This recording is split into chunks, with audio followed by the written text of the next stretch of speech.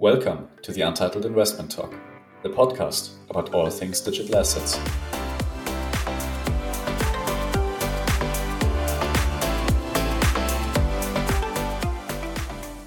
Welcome back to the newest episode of the Untitled Investment Talk. This time with two very special guests, of course, as always, my co-host Carl Michael. Carl Michael, thanks for being here with me. Yes, pleasure as always, Simon.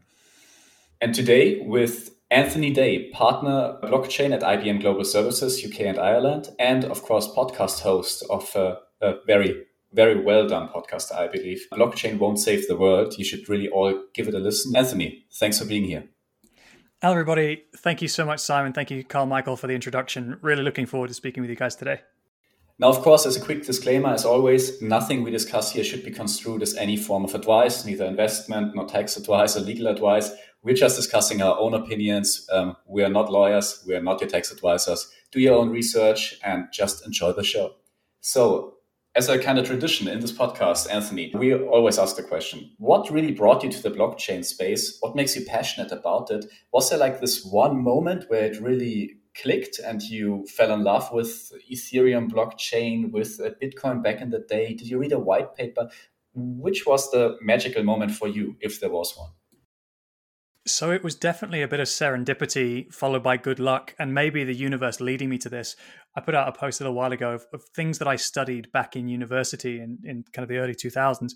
And it was things like supply chain management, integration architecture, provenance, search and connectivity, a bunch of different concepts that have led me to a number of things that are things we focus on in enterprise blockchain today. I got my big break at Deloitte, their European or EMEA Center of Excellence for Blockchain, who was based here in Dublin, Ireland, where I live. And at the time, there was a vacancy to come in and lead the team alongside their alongside their CTO. And I couldn't say no. It's innovation. It's different. My background's in strategy. And so I think this is one of the most interesting spaces to think about digital transformation or how we can impact the world with technology, because we're doing it together. We're doing it globally. We're doing it in a borderless way. It's way, way, way more interesting than some of the other stuff you can be doing out there. So that's what gets me up every day. Anthony, I got to know you in this panel from Riddle and Code, which I moderated on the regulation of tokenization. And you've been a great panelist there. And here you are our guest. But what do you like most, to be a guest on a show or to moderate a podcast? That's a really good question. I enjoy the discussion, right? So anything where you've got back and forth, where you're creating concepts, trading ideas, collaborating, and whether I've been the person to bring those experts or influencers together, or whether it's on someone else's show, the thing that's most important to me is that we're creating great content, that we're pushing the knowledge forward, that we're creating ideas or information that other people can use and be inspired by. So I realize that's a bit of a non-answer, but I think it's just doing the work that's most important.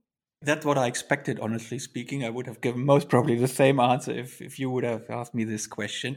I think in April, you did a podcast, which was an NFT roast. And NFTs are our topic today, right? So we'll talk about different types of NFTs, the evolution of NFTs, and NFTs beyond arts and collectibles, and the economic value of NFTs. But let's start at the very beginning. Maybe can you tell us what was the first NFT you ever bought?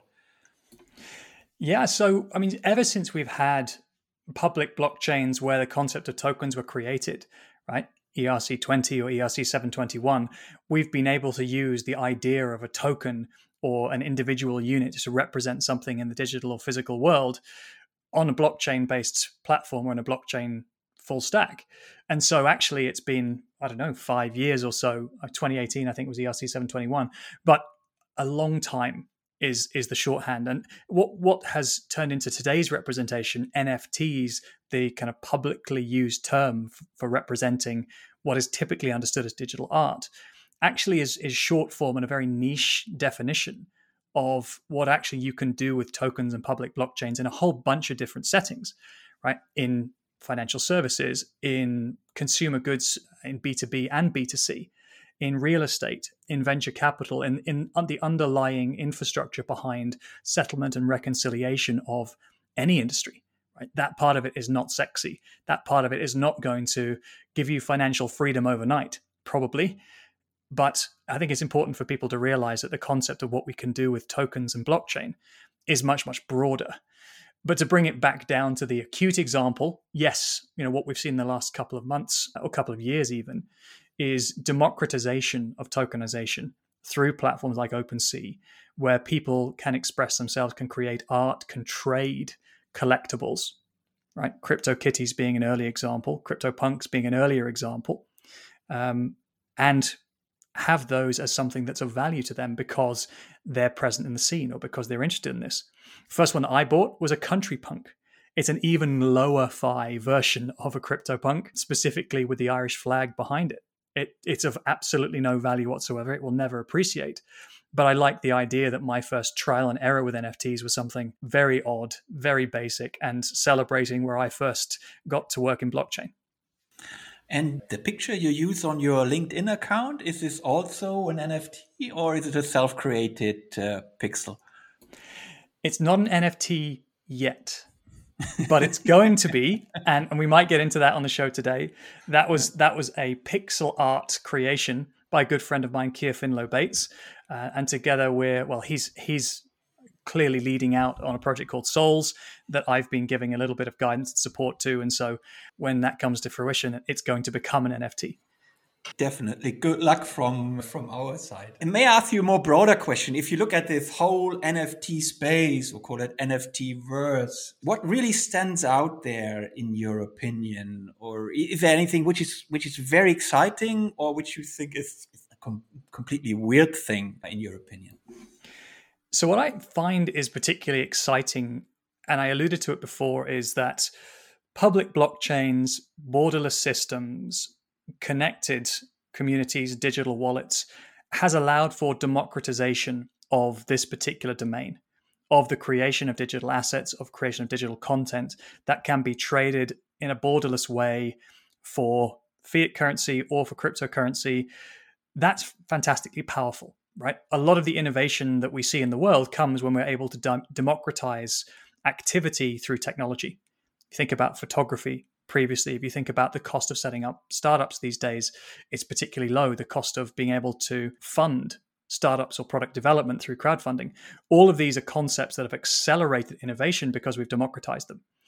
Where we are in the maturity of NFT today is probably at the very, very, very beginning of what's possible, because what people are using it for is to create JPEGs of apes with different facial features that may or may not be valuable to somebody because of artificially created scarcity.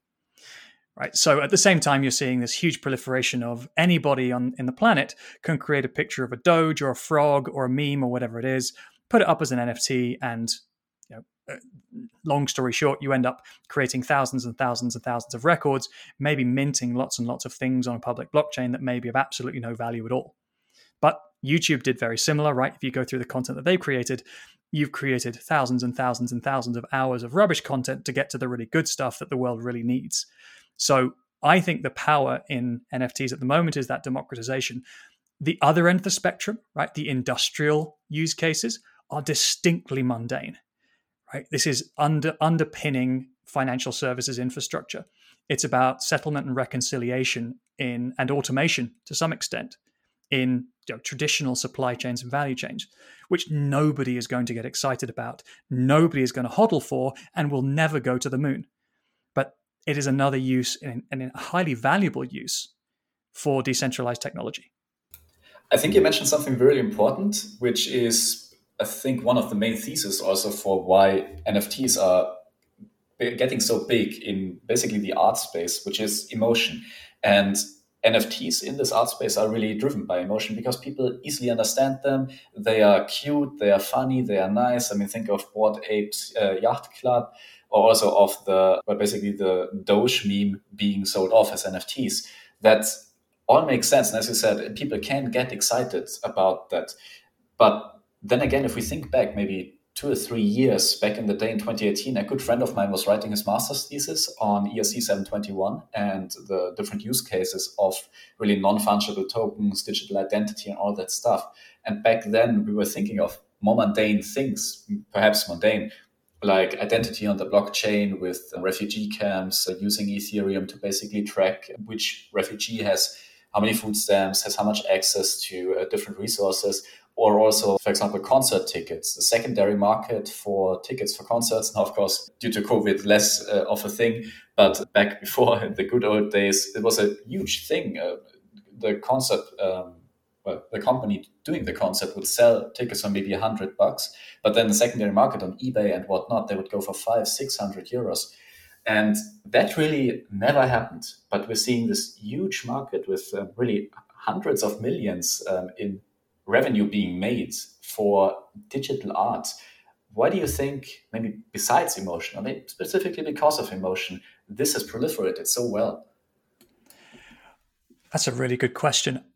I think you can apply some parallels here with early stage crypto or ICOs, right? I think a lot of it is going to be speculation. A lot of it's going to be maybe people taking the risk out of investing in crypto and looking at NFTs as an alternative asset class or an alternative investment class. The barriers to entry are particularly low, right? So it's not that hard for people to download a MetaMask wallet, to create an account on OpenSea, and to spend some money on something. It's not so hard for the information relating to this market is also quite public. A lot of that's available on Telegram or Twitter or Reddit or wherever people follow the appropriate influencers who are trying to hype these markets up.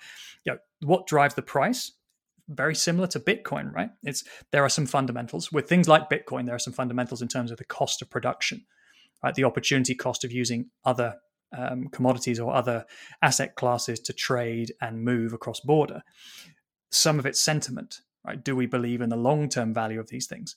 People don't buy baseball cards and sell them in 6 months later because they haven't really appreciated yet.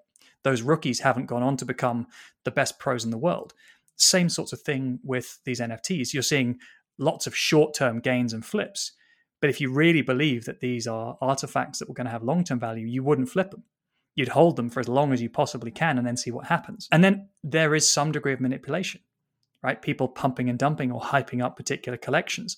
You go into any thread on Twitter or anywhere you choose to find your information about some sort of NFT or somebody who's relatively well-known mentioning that they've just bought one.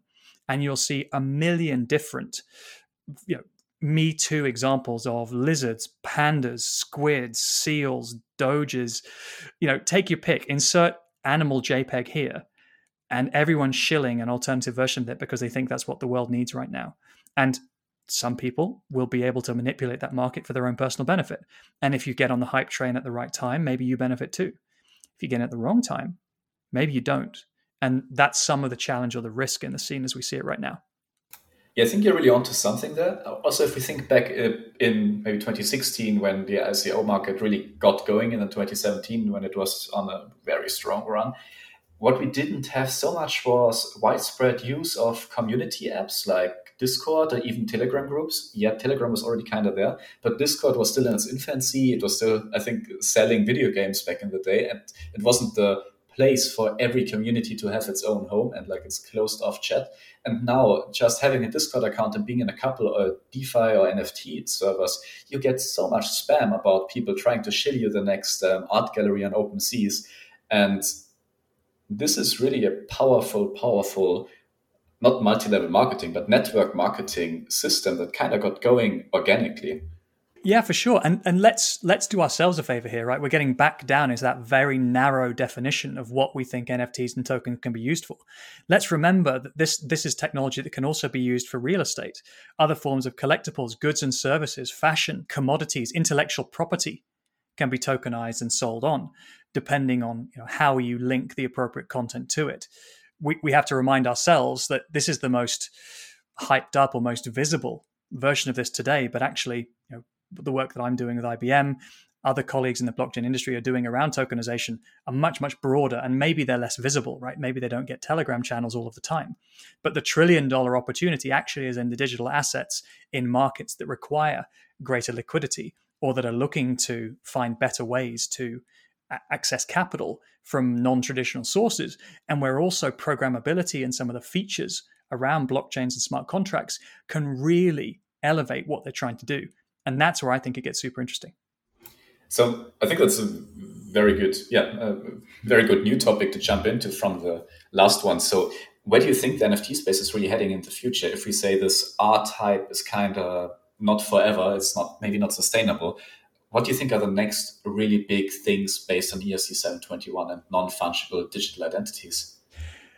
That's a really good way of framing it as well, because what I would immediately do is saying, right, what are the digital capabilities that we are going to enable different industries, different geographies, different sectors to make use of, to then go and apply that to transform what they're trying to do, right? With NFTs, with non-fungible tokens, we are creating identities.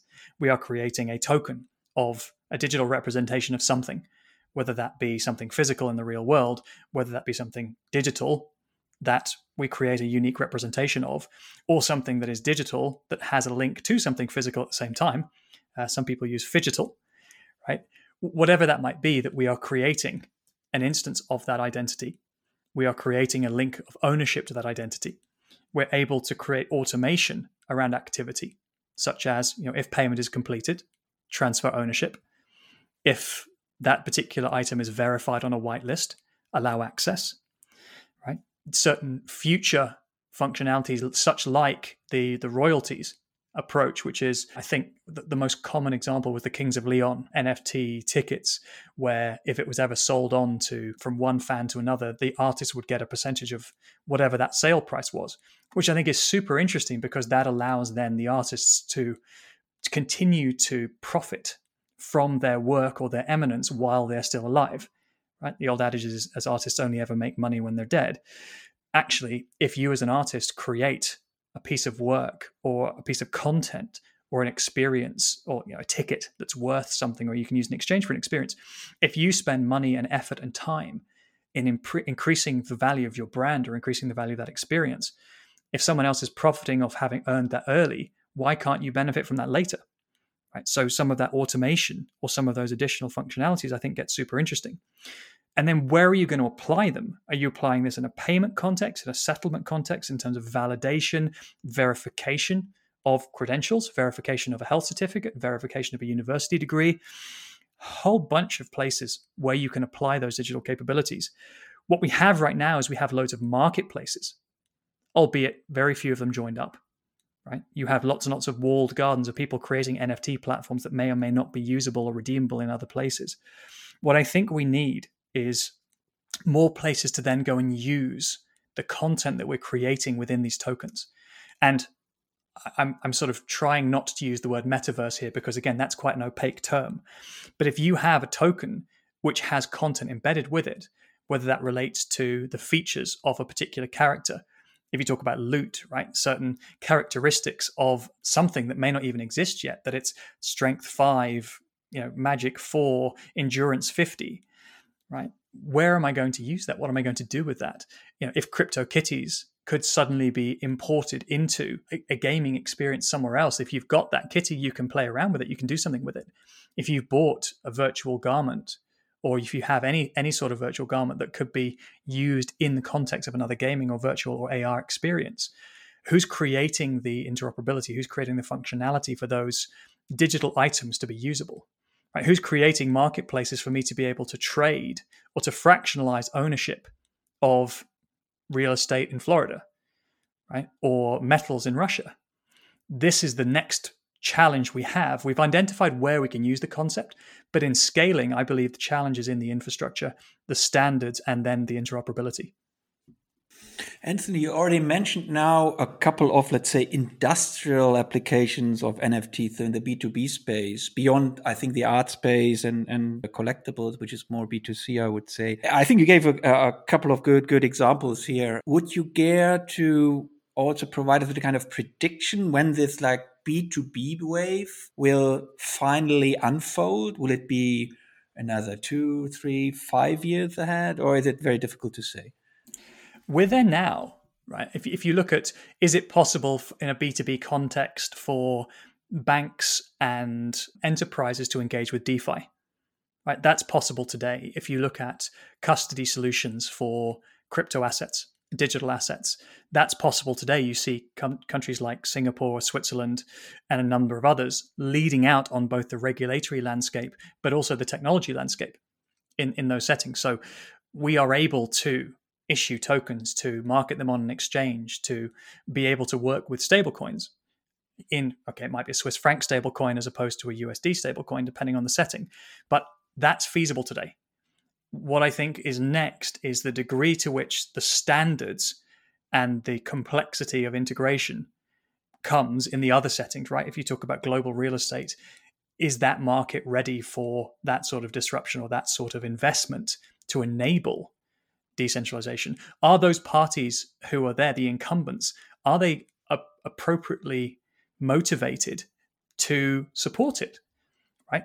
One important thing is, real estate agents don't like blockchain because it creates transparency, and those organizations trade off in transparency or insider knowledge or whatever you care to use it. If you want to talk about metals and minerals, are you going to see the exchanges for metals and minerals transforming to tokenized models anytime soon? Probably not, because the stock market entities are probably slightly bigger, slightly better funded. It's going to happen in the course of time. But those who lead out are going to be those that have the lowest barriers to technology adoption, the lowest regulatory barriers to implementation, and to some extent, some sort of, I don't want to call it centralization, but where the market isn't too fragmented, right? Where you haven't got 1% share in 100 markets, where you've got maybe 2 or 3 or 4 lead countries that still feel the pain and need to implement the technology to benefit, or where they see significant upside. That's where I think the challenge is coming. Okay, that the financial services industry is here definitely ahead of the others, that's absolutely clear. If you compare whatever real estate with any kind of industrial application, for example, tokenizing a power plant or whatever, would you see branch specific priorities, any sector moving faster than the other, or is this hard to say? I think every industry is moving forward. I think you can see examples. Energy is another great one you talked about.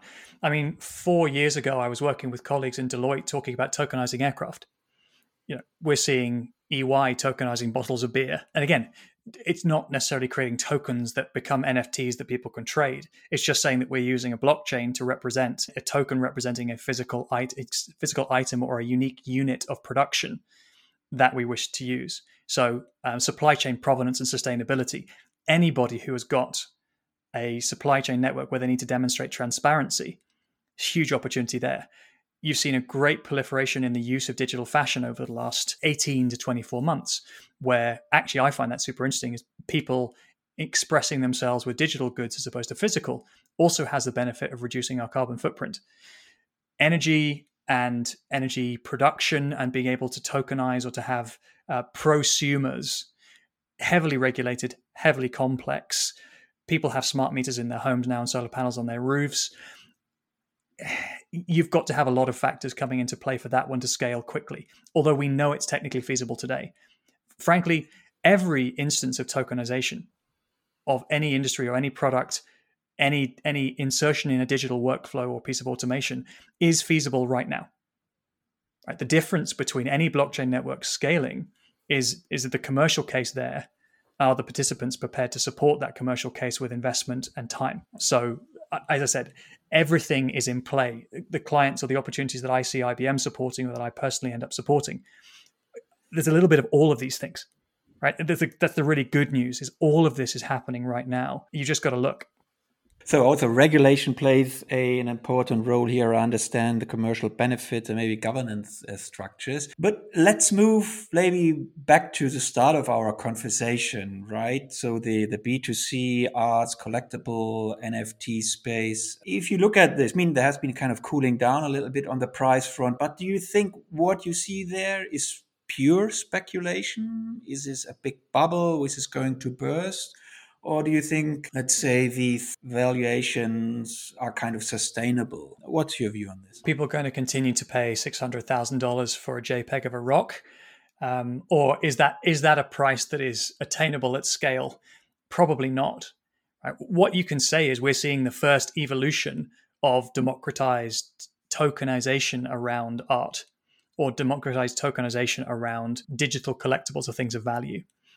Whether that moves on to other incarnations, as I said, I think the important next step is context for any NFT. What we have now is we have this sort of JPEG based format where In some cases, that JPEG isn't even embedded within the chain code.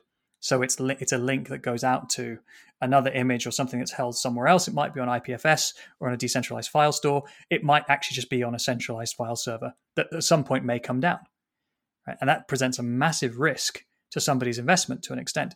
Yes, you can still see the code. Yes, you can still see the original transfer at the beginning of it. And in some cases, that nostalgia or that retroness is the same as buying a pair of sneakers that's 50 years old or buying a car that used to belong to a celebrity. Right? The provenance is still valuable to some people who will value it. Right? Why does anybody pay $1 million for a piece of art? It's purely down to the story, the romance, the provenance behind that, the rarity to some extent. Right? But is a piece of art worth 5 million versus 10 million is really just what someone's prepared to pay. And that's relative to their own valuation or maybe some expert's valuation of what that particular thing is worth. I see that the more we're able to embed provenance, interoperability, the use of those digital items in context across different platforms, whether that be social media or gaming or just our everyday life, I think that becomes a bigger pie and then a more addressable market to more people more of the time. Right? People, the general public, unless you are using NFTs as an investment, probably aren't putting pictures of monkeys in their social media profiles or punks or whatever it is. That's just not something they do, in the same way that most people on social media don't have laser eyes. It's quite a niche domain at the moment, but the more we're able to use digital authenticity, cross-border payment, the ability to trade seamlessly and instantly, and to have the code base from that token insertable into other experiences in the world, the more there's going to be engagement from people in those particular experiences. Right? Think about a digital item that was used or owned once by a particular content creator, a gamer, maybe a celebrity, in the same way as the car example, right? That then gets used as a winning item in an important esports challenge, or that was worn on a virtual red carpet somewhere, or in a concert. Right? An Ariana Grande dress that was one of one, created by Dolce & Gabbana, that was worn at a particular charity event and was auctioned off, that you can then wear in your own social media experience in Decentraland or on Twitter or in some sort of other filter. That starts having more provenance, more interest, more history, in the same ways you can buy, Don Johnson's car or Liz Hurley's dress collection. But you can proliferate that. More people can participate in creating that content, and more people who are fans can engage in buying that or speculating behind that and using that and having, in a sense, real value behind what it is they want to do with that digital item next. That, to me, is a bigger pie, not a bubble bursting. Clear. And I think that brings me to my next question, and you partly answered it already. If we look at the prices of the Bored Ape, my favorite one, I mentioned it, I think also our Riddle and Code, the panel is the 5809. This is a golden Bored Ape. The value is now more than $1 million, right? CryptoPunks valuation have grown from 1 billion to 5.4 billion from July this year to October. So there's a 5-fold increase, right? For Jack Dorsey's tweet, I think first tweet, they paid $2.9 million. So what are the factors behind these valuations? You mentioned a couple of them, but maybe can you elaborate a little bit on it? And we can do it like in a gamified way. Maybe I'll put also some of my thoughts into it. What would you say is the most important factor when it comes to pricing or it comes to the valuation of an NFT? This is where I get into this is not investment advice. This isn't strategic advice. This isn't even intelligent advice, probably from me at this point, because if I would want somebody whose job is valuation to kind of weigh in on this one, because I suspect there's a lot more factors than we're going to come up with. But to me, there's objective and subjective valuation. Right? Objective means that there is an opportunity cost, or that there has been a cost of materials or a cost of production associated with it. Right? For an NFT, if you have to mint it on the Ethereum blockchain and the cost of minting is already $1,000, you obviously don't want to accept less than $1,000 for NFT, or you shouldn't have minted it in the first place.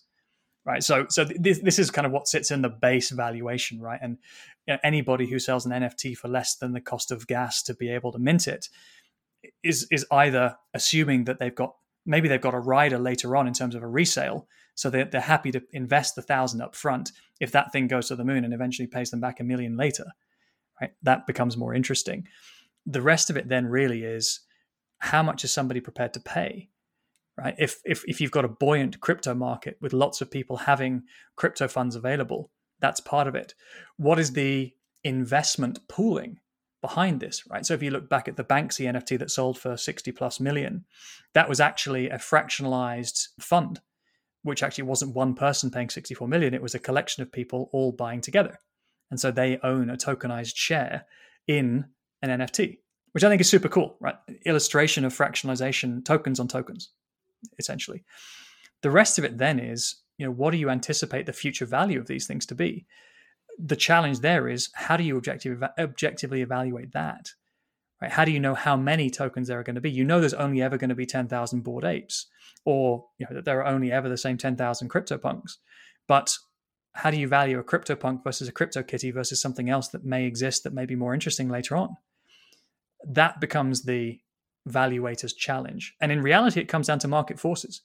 If the crypto market took a hit and went down to 1/10 of its current valuation tomorrow, I reckon you'd see a knock-on effect in the price and valuation of NFTs should someone choose to sell them. I think it's a really difficult space to analyze objectively, in the same way you can argue that the price or the volatility of crypto is very, very difficult to evaluate objectively.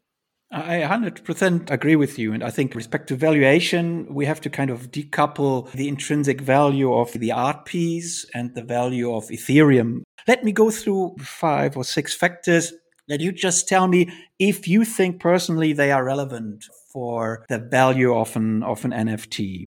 Is it important on which chain the NFT is minted?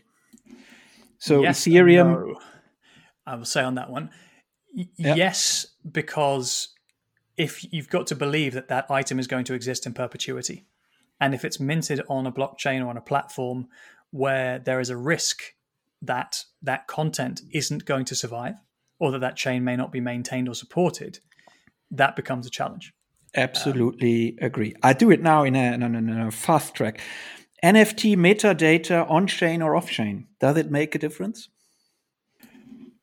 It depends. I'm going to answer on that one. On-chain, I think, is super helpful. It's not always possible to put that high volume data on-chain, or it becomes very expensive to do so. What you've got to then look at is, what's the tech stack that you're using to have the linked content remain in perpetuity? Okay. The creator and the community, I think you already mentioned this. Scarcity? Always a factor, right? Something that is less available would typically be valued higher. So yeah, I'd say so. People may buy into the idea of artificial scarcity to some extent. For fungible tokens, for example, everybody says that there's a limited run on Bitcoin, but Bitcoin is divisible. So it's a bit of an inflationary statement in an inflationary cryptocurrency. Anyway, yes. Release pace. So how many NFTs? So even independent of scarcity, I mean, you have 1,000 NFTs. If they are released within a day, a week, or a year, does this make a difference? Oh, that's a good one. I want to believe that the release mechanism or the approach does. And this is one that there are lots of mechanics. Take Keir's example with Souls. He's looking at creating a mechanic where the value of minting, or the cost of minting, increases over time. So early adopters are rewarded with lower costs. Late adopters are not penalized, but participation becomes more expensive the later you get in. Similar with investments in startups or in businesses, right? So you can build around mechanics that deliberately create that. I think that's a fascinating space to look at. Cool. Richness. So how many kind of additional features do NFTs have? Become 3D, become from static to moving picture. They have additional audio. Does it affect price? Less important for me, because I think you're still going to see the original low fidelity punks and so on still be valued because they're older, they're scarce. The same way that, buying Michael Jordan's television from 1980 versus buying the Mona Lisa, you're not really comparing apples and apples. So I don't know where I got that analogy from, but again, it will be in the eye of the beholder to some extent. Let me make a last point here on this. In preparation for this podcast, I found or researched a brand new study from a team of scientists from UK, Denmark, Italy, US. And I can recommend it to all our listeners. It's called Mapping the NFT Revolution, Market Trends, Trade Networks, and Visual Features. So these are scientists. They analyzed more than 6 million trades of 4.7 million NFTs from, I think, June 2017 to April 21. And what they found out, and I think that's especially compelling, is that two factors in their regression or AI analysis, they did machine learning analysis, they did there, is that sales history and visual features are good predictors of price. So price correlates strongly with the median price of the NFT sold within the same category, right? So if you are in a Bored Ape category, obviously, if a new Bored Ape is launched, that's a value indicator. But not even only this, if you then build another ape, right, this also drives valuation. And there are also visual features which play a role there. I will not go into every detail, but I think that that's a recommendation to our listeners to have a look at it. So I think there is a huge subjective part and there's a supply and demand part, but there are some factors which we discussed now, which give investors at least a hint, kind of objective factors on finding the right or the proper valuation of an NFT if they want to buy it. Yeah, I'd argue the features one is objective. The reference pricing is highly subjective because the component factors of setting that pricing could be the platform, could be social media, it could be pump and dump, it could be that it's been endorsed by celebrities or not. There's a huge amount that goes into that. A reference pricing, I think, from a human behavior perspective, yes, absolutely, right? Saying, oh, this one sold for this much, so I'm not going to sell. But actually, a value-based pricing on that same artifact might lead you to a much, much higher price or a much, much lower price. So the ability for the platforms to affect, or for people who have a stake in the platforms or the content to modify or manipulate that price to then, as a result, have a greater impact. Quite difficult to model, but something that people need to consider. Now, for our last question, I would really like to ask you our golden question. And the golden question is always a bit more open, and we give the guest a lot of space to elaborate on their opinion and look a bit into the future and share some of their knowledge again with our listeners. So, Anthony, what do you think are the hallmarks of a really solid NFT project? You know, you mentioned some maybe pump and dumps, others you have to be careful because metadata is off-chain and maybe not forever. Then some are on non-Ethereum chains where the thing with finality is maybe questionable. So what do you think people should really watch out for? Any tips and tricks you can share with our audience? I love that question. I also love the idea of the golden question. I think I'm going to answer this one in two parts, right? What is it that I think makes a good tokenization initiative, and what should people be mindful of as they are looking to either design their own or to evaluate other people's?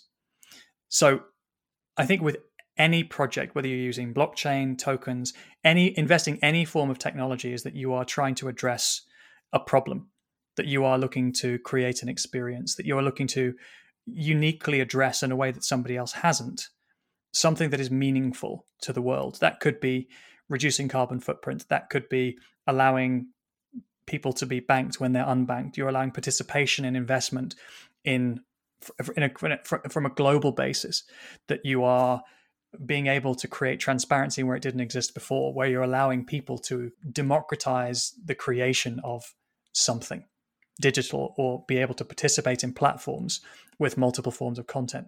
Those human needs, those desires can range from the hugely sexy and interesting and creative, the ability to express yourselves with digital fashion, the ability to invest in real estate in a country that you will never visit, the ability to crowdfund a project that may transform the lives of billions of individuals. Right? If you can objectively break down what are those things and how is the technology supporting it, not one of those statements where it says blockchain will do this, blockchain will do that, that you have clearly stated the market, you've clearly stated the problem, you've clearly stated the role of the technology, you've identified that the people or the ecosystem that you are going to support, they have validated that they are open to this and they are participating or supporting as well. These are some of the factors on these sorts of platforms or projects which I think increase the value of delivering the experience or investing in the technology such that they will remain for as long as they are valuable, right? A tokenized bottle of beer may be less valuable 10 years from now than a tokenized Bored Ape. But again, value and the term in which you are receiving that value, right? If you're supporting sustainability and the planet still exists within 100 years versus the value of that Bored Ape in 100 years, very, very different story. And so, again, it depends very much on the beholder or on the person of what value am I looking for? Am I looking on value to myself, value to the people, financial value, investment value, etc.? As you're looking at these sorts of projects, I would say there's probably a few things. Thing one, it's basically understand the legals, understand the tech, understand the commercial model. So read the fine print. How likely is this platform or this initiative to remain in perpetuity? What are the commitments from a legal perspective in terms of the content that you are purchasing or that you're going to end up owning? What do you end up owning? Do you own the right? Do you own the code? Do you own a copy of the right?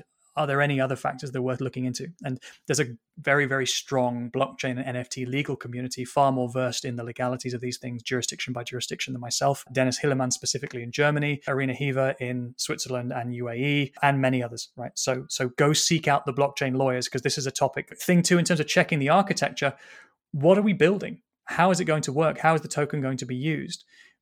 Underneath that, in the terms of the commercial model, how are those tokens going to be used, redeemed, burned? There's 1,000,001 different combinations of tokenomics that you can use in terms of decentralized autonomous organizations, DAOs, the governance model around these sorts of initiatives, that how they're funded, how they're raised, or is it just a token that's issued by a company that everybody knows, but it creates useful value because it allows people to participate, or it allows for transparency, or it allows for easier settlement and reconciliation? What's the commercial model of how the token is valued, what problems it solve, and how do you value that problem?